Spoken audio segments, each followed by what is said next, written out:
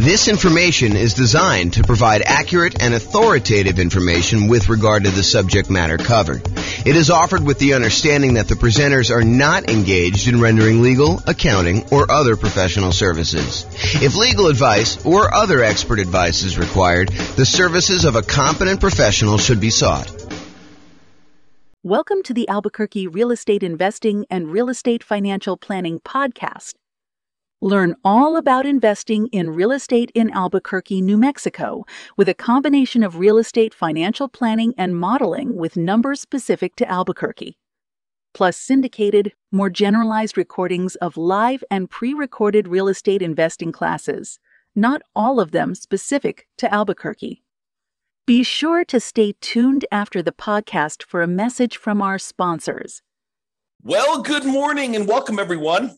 I am your host, James Orr, and this is another very short, I anticipate, episode of the kind of podcast series we've been doing for buying a property in the next 90 days when prices are high, interest rates are high, and rents are up, but not quite enough to counteract the higher prices and higher interest rates. And today's class is on something that we've mentioned quite a bit. We've sort of talked about sort of not comprehensively, but it's the idea of all the different ways to pay for private mortgage insurance. We're calling it the 3 strategies to pay private mortgage insurance. Now, remember, in most cases, a lender's going to want you to put 20% down.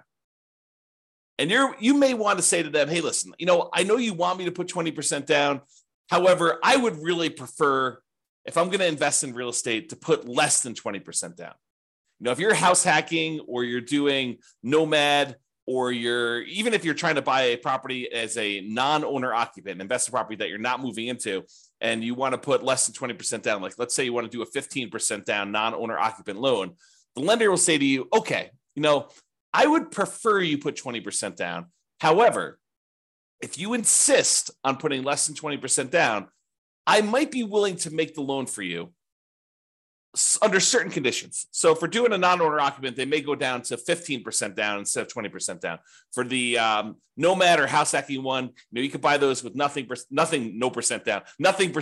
You could buy it with 0% down, like a USDA loan or a VA loan, as long as you're moving into the property and you qualify for those loan programs. One of them is for rural properties, the USDA loan. The other one is for people that have VA benefits, the VA loan.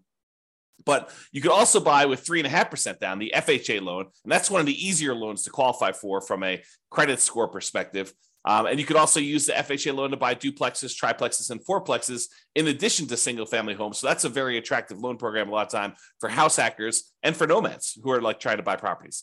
But then a lot of times you may want to buy these kind of like low down programs, like a 5% down conventional loan, or if you're buying your first property, maybe a 3% down conventional loan program. And from time to time, they'll come out with different loan programs. Like for a while, there was a 1% down conventional loan program, which I don't think is available anymore as of the time of this recording, which is May 23rd, 2023.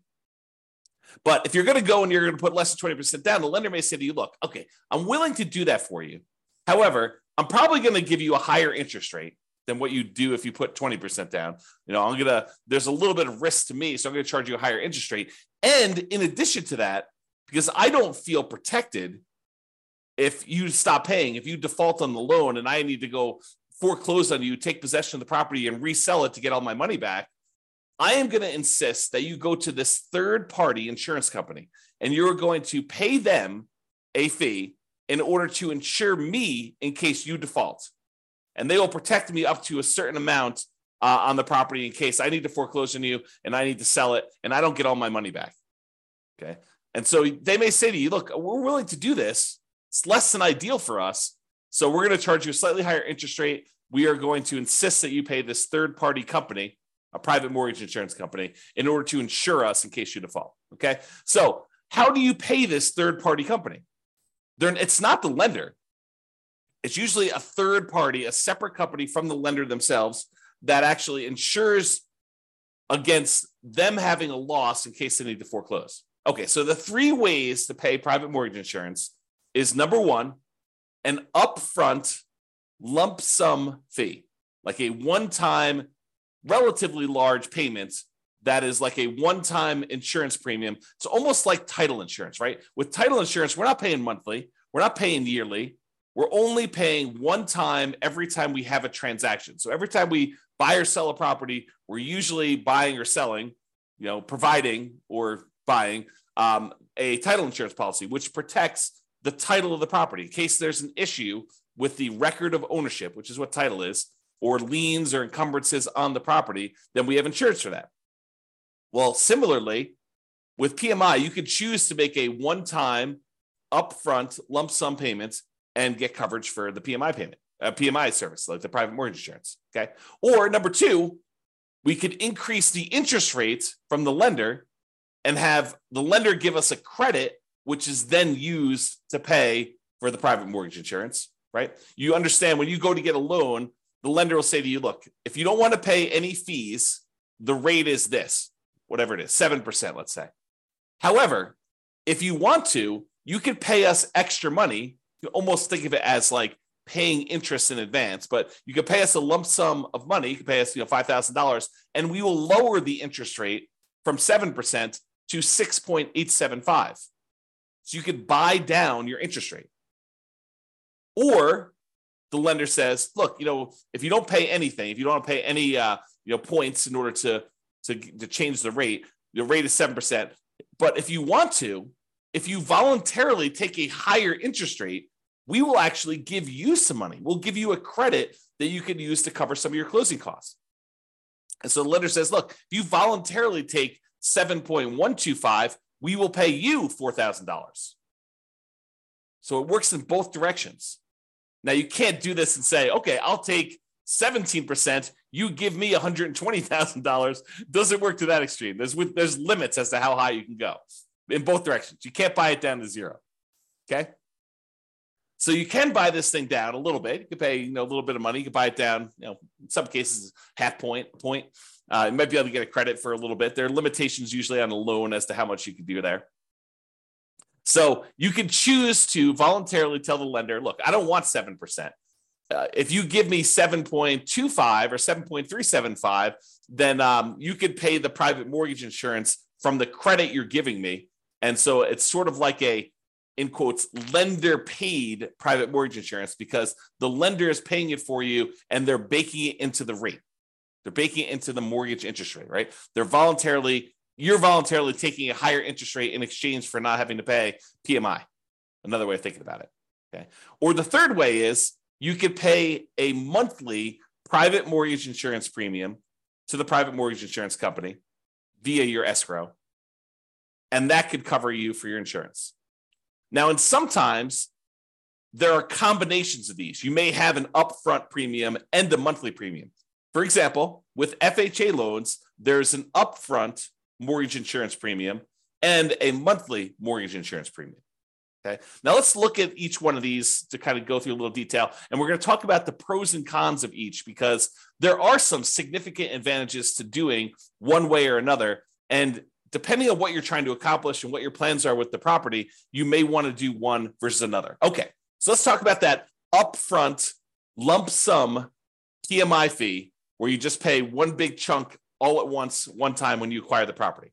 So you pay that one time upfront lump sum payment for private mortgage insurance instead of paying it monthly. So what are some of the benefits of doing it that way? Well, number one is you don't have to worry about the loan to value of the property and when private mortgage insurance drops off.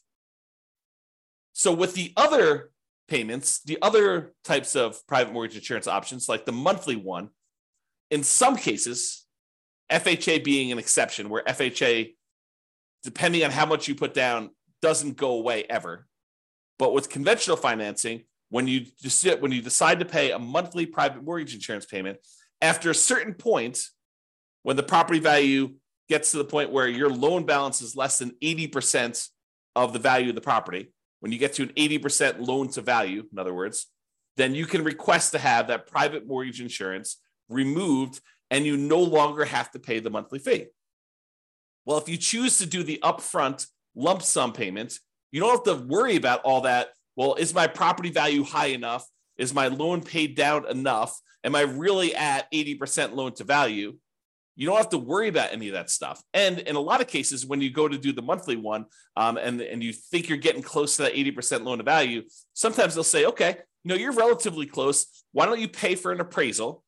$800, $600, $1,000, depending on when you get it, who's doing it, all that other stuff. But it might cost you, I don't know, somewhere between $500 and $1,000 probably, in order to have an appraisal done to prove to the lender that you are at that 80% loan to value to request to have that monthly PMI removed. Well, if you do the upfront lump sum PMI payment, you don't have to worry about the appraisal. So you can almost subtract off whatever it is, $500 to $1,000 off the cost of the PMI payment, because you'd probably have to pay that in order to have it removed if you're thinking about doing it aggressively. Now, if you just wait until, based on your original purchase price and the loan paying down to 80% loan to value, they probably will not require an appraisal at that point, because it's conservatively likely that you're at 80% loan to value then, and you might not have to pay for an appraisal at all. Okay, but talk to your lender to get the details of your specific loan and your situation and what they're going to require. Okay. So you don't have to worry about that loan to value and when the PMI is going to drop off, because you just paid it all up front. So there's nothing for it to drop off. It basically is in existence already. You paid a one-time upfront lump sum payment. And you don't have to worry about anything monthly. Okay. Now, when you pay a, whatever it is, lump sum upfront payment for your PMI, you don't have that increased monthly expense. You don't have a monthly PMI payment. So your cash flow is improved. You've reduced the expenses that you have on buying the property. And so your cash flow looks better, because cash flow is really all the income on the property minus all the expenses. And if you have a monthly PMI expense, then you no longer have that if you decide to pay an upfront lump sum PMI payment instead of the monthly. So if we know how much we're saving each month by not having to make a monthly PMI payment, and we know approximately how long that will last for, if we estimate, property values are going up around this, and that's a reasonable number to expect into the future, and my loan is paying down this amount in the first year and this amount in the second year, and we can look at in the future and figure out when we would get to that 80% loan to value. And you can look at that on the world's greatest real estate deal analysis spreadsheet. You can look up what the estimated loan to value is at the end of any given year on there, and you can see when about it will drop off to about 80% based on your kind of assumptions you put into the spreadsheet. So you can go look at that. And so you could say, okay, well, by paying this upfront lump sum PMI payment, wow, it's a tongue twister, versus doing it monthly, you could say, look, okay, I basically am saving myself $200 a month by not having to make this PMI payment for this amount of time. So I could look at what the overall return was, not having to make those payments on the amount that I had to invest. And you could calculate a return on investment for that. Now it's estimated, right? Because we really don't know until the future actually happens when the PMI, if you were paying it monthly, would drop off. It's possible property values go up a lot faster than we estimated, and it can come off sooner. It's possible that property values do not go up, that they go down, and that we have that PMI on there longer than we expected. So we're really doing an estimated calculation as to whether or not we should do this upfront lump sum payment and what the return is going to be on that by how long we might possibly have the monthly one. Okay. And it might be, when you're thinking about this, you calculate your return on investment for doing the upfront lump sum one, and based on not having to make those monthly payments, it might be better from a return on investment or cash flow perspective by taking the same money and instead using it for additional down payments and or buying down your interest rate. So when you look at these calculations, you say, okay, look, I've got an extra $10,000 sitting on the sideline, right?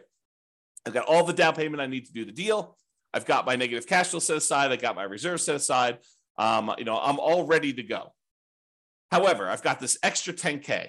What should I do with the 10K? Well, one option is I could possibly decide, instead of doing monthly PMI, I could pay the upfront lump sum PMI and not have to worry about a monthly payment. Okay, that's one thing. We can look at what the return would be on taking that money and doing that. We could estimate what the return would be. Or I can say, look, maybe instead of doing paying PMI up front, maybe I could take the $10,000 and add it to my down payment. So instead of putting whatever it is, 5% down, now maybe I'm putting 7% down or 8% down or 10% down, whatever it happens to be. So you could choose to do that. You can look at how that would improve your investment by using the world's greatest real estate deal analysis spreadsheet and playing around with this, saying, okay, what if I put 10K more in my down payment? How would that impact everything? How would that affect my returns? How would that affect my cash flow? Like, I look at all those different things. Or instead of actually taking that $10,000 you have on the sideline and using it for additional down payment, you could choose to go to the lender and say, okay, Mr. and Mrs. Lender, what if I gave you $10,000? How much could I buy my interest rate down for? And they could tell you, well, for $10,000, that's about whatever it happens to be, 3.2 points. And so you could buy it down for, down to this if you decided to do that. And they may say, it's 0.875% percentage points better.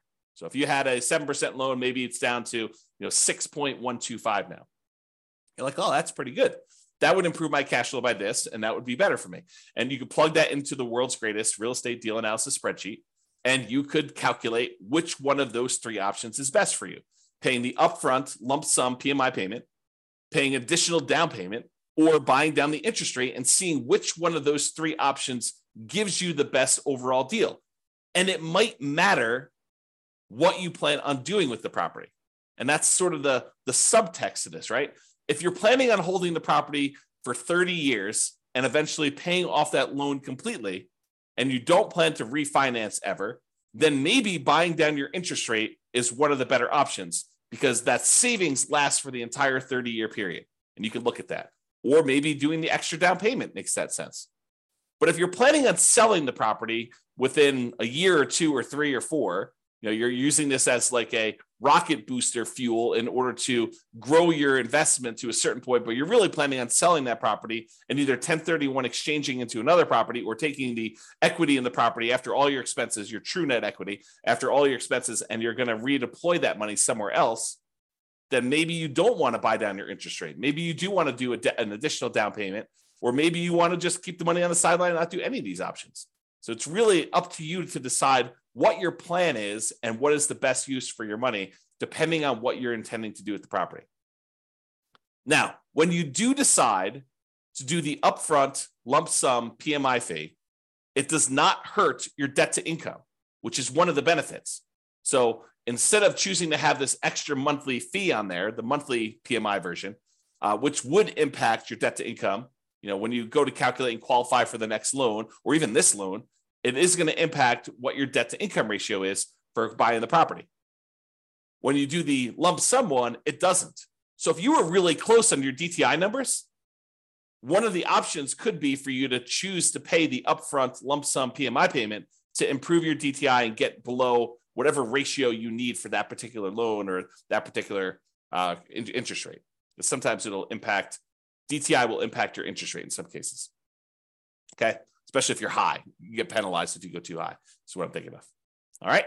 So the benefits are you don't have to worry about loan to value. And when it pays off, you get improved cash flow and it does not hurt your debt to income ratio. Now, what are the downsides of doing this upfront lump sum PMI payment? Well, number one is you're paying a big chunk up front. You got to have that money. If you don't have the money, it's not an option. Right. And if the market is appreciating very quickly and you have a very low interest rate, you're gaining equity and lowering your loan to value very rapidly, right? Because the market's going up, so your property value is going up, and the lower your interest rate is, the more you're paying in principal on that loan early on. It's lower interest rates actually pay a little bit more in principal payment with each payment that you're making. So if you got a low interest rate and property values are going up, then the spread is increasing quickly. And so your overall loan to value, the amount of your loan balance compared to the value of your property, is actually improving. And so you might not be paying that monthly PMI for very long at all. So in a fast appreciating, low interest rate environment, which we saw pretty significantly over the last, 5 years or so, you may be choosing to pay this upfront lump sum payment when you would be paying your monthly PMI for a very short period of time. And so much so that if you're seeing these really rapid increases in property prices, like 10% plus, which we saw in some markets, then you might actually run into a different problem, which is a minimum that the PMI must remain in place. Some PMI companies may say you need to leave this policy in place for at least a year if you're paying monthly. Okay, and if that's the case, then you may run into that. If property values went up 10% and you pay down your loan a little bit and you put 8% down your loan to begin with, well, a 10% increase in paying down the loan, a couple of percentage points, you're already at 20% at the end of the year. So realize that could be a potential issue. Okay. All right. So that's upfront lump sum PMI fee. What about the lender paid, where you choose to have the lender, you choose to voluntarily take a higher interest rate and the lender gives you a credit, which they then use to pay for your PMI? Well, you could pay money to reduce your interest rate.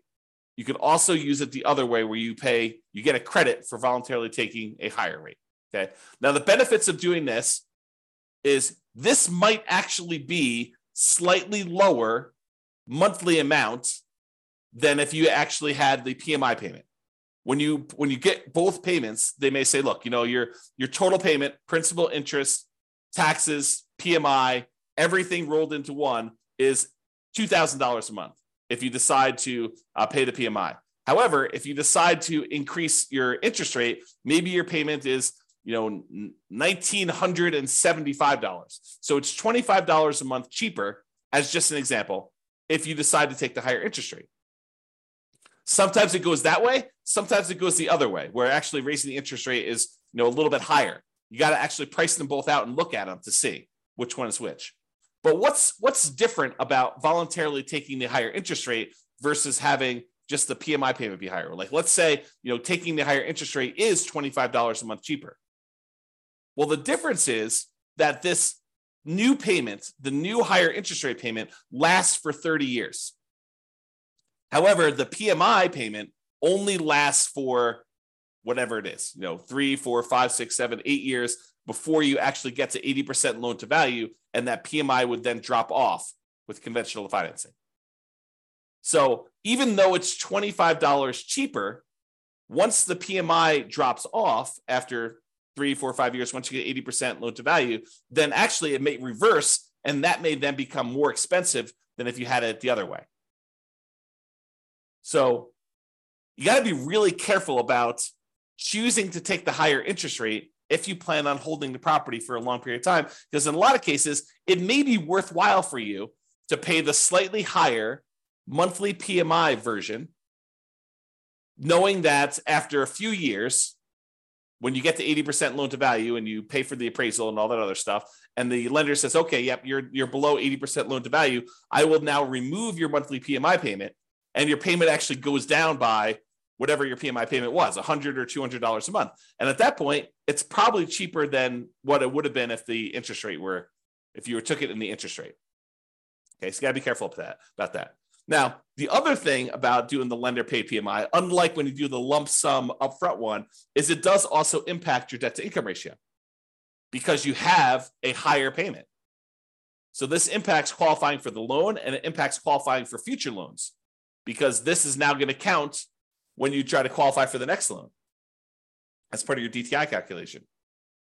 So be super careful about, doing these things and thinking ahead if you're buying more than one property. If you're just buying like one owner occupied property, yeah, you choose what's best for you based on that. But if you're thinking, hey, look, I'm going to probably buy 10 properties. Well, you need to start thinking, what is the impact of me doing it this way on my plan to buy 1, 2, 3, 4, 5, 6, 7, 8, 9, 10 properties in the future? All right. And then the last option, monthly PMI. So you could choose to pay your private mortgage insurance premiums monthly. Now, the benefits are these payments are often temporary in nature. They go away after you drop below that 80% loan to value. So even though you're paying it for a little while, eventually they go away. There are some exceptions like FHA. If you're putting 3.5% down, then those don't ever go away. You have to actually sell the property or refinance out of the loan completely into a different loan in order to get rid of PMI if you're buying FHA. But with conventional loans, it does go away. Oh, something I think I forgot to talk about? So another benefit of paying the higher interest rate one, if you're voluntarily taking the higher interest rate, is there may be some tax benefits to doing this because the interest on loans is tax deductible. However, listen very carefully to this.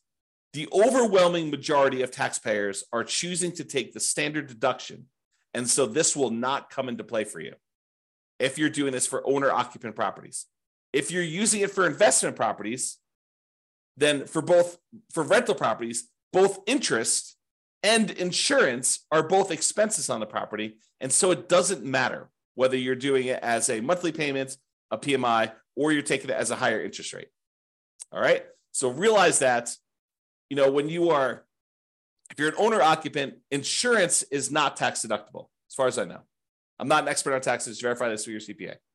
But my understanding is if you're an owner occupant, the insurance is not tax deductible. However, mortgage interest is if you choose to itemize your deductions. However, most people are not choosing to itemize their deductions because the standard deduction is so high right now that most people are choosing just to take the standard deduction. So to make a decision based on that, I think is silly. You don't want to, what is the saying? The dog wagging the tail wagging the dog. You don't make decisions for tax savings, right? You make decisions and then you look at the tax kind of implications of that and you see if you could live with those. But it's not like you're optimizing. You're not choosing your investments based just on taxation. All right, so think that through. Okay. All right, so back to the monthly PMI one. So the benefits are these payments are often temporary in nature. They go away after you drop below 80% loan to value. The downsides of doing monthly PMI is these can hurt cash flow. Unlike when you do the lump sum upfront payment, when you do monthly, it actually impacts your cash flow. And it impacts cash flow early on, especially when it is harder than ever to generate cash flow, right? Cash flow tends to improve the longer you hold a property. The longer you own a property, that payment, the principal and interest part of payment is fixed, even though taxes and insurance and other things are going up over time. Rents are also tending to go up over time. And so the longer you tend to own a property, the better the cash flow on the property tends to be. So it's usually hardest earliest on when you first buy a property. And so that's when you have this monthly PMI payment, which is when it's hardest to get cash flow. And that's when it hurts the most. So that's the trick. Another downside is it does also impact that debt to income ratio when you're qualifying for your loan, and especially when you're qualifying for your next loans, at least until it drops off. So when we think about comparing monthly PMI to taking the higher interest rate, at least the monthly PMI option, except for FHA loans, is going to drop off after some point. And then that DTI will be improved and it won't impact you anymore. But if you do the higher interest rate, that lasts for 30 years or until you pay off the loan. So that's harder. All right. So in conclusion, lenders prefer you to put 20% down. If you insist on putting less than 20% down, they may opt to make you pay they may opt to make the loan, but might require you to purchase third-party insurance to protect them in case you default. This third-party insurance is called private mortgage insurance. It protects the lender against you defaulting. You pay for it to protect the lender because they would rather you put 20% down. You are insisting on putting less than 20% down. They're saying, okay, you twisted my arm. I will make you the loan. However, you need to actually protect me in case you default. Now, when you get your loan, you can often choose which way you prefer to address putting less than 20% down and paying PMI. You could do this upfront lump sum payments. You could choose to voluntarily take a higher interest rate to get a credit, to have the lender pay for PMI, or you could choose to pay the PMI payments monthly. And each has its own pros and cons, which we've discussed. And really, it depends on what you plan on doing with the property as to which you should do. And a good lender, and to a lesser degree, less likely, a good real estate agent should be able to talk to you about pros and cons and how this might work for you. Okay? And which choice you should make based on your plan. All right, so that's all I got for you. Hopefully you enjoyed this class. Now you've got a full understanding of the three different options for paying PMI and how this all works. Have a great day, everybody.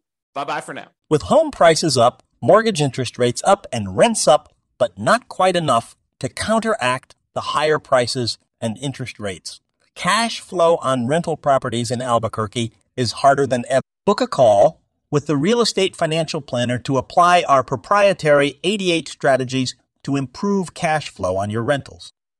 See the show notes for a link to schedule your call and improve your cash flow today.